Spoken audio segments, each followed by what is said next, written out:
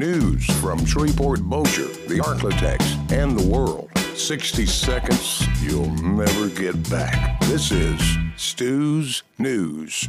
Hey, thanks for downloading the first podcast. I'm going to get right into it. Visiting the Gulf, President Obama tells residents, quote unquote, "You are not alone." Who the hell is he? Michael Jackson? He also said he's the president and the buck stops with him. I agree with half of that. In entertainment news, Gary Coleman. Yeah, the little guy, you know who I'm talking about from Different Strokes. He passed away. He died from a head injury after a fall. But honestly, how far did he have to go? Either way, I still feel a little sad. And what the hell's going on with vending machines lately? Right now in Tokyo, they have electronic eyes that evaluate customers' skin and wrinkles to determine whether or not they're old enough to buy tobacco. In Canadian bars, they actually have ones with flat irons in them to let you defrizz your hair. And in Abu Dhabi, in a luxury hotel, they have a vending machine that'll dispense gold bars and coins at more than $1,000 an ounce. Just another way for companies not to have to deal with you face to face. If I wanted self-service, I'd masturbate. Not that I don't. I'm just waiting on the vending machine that'll dispense common sense.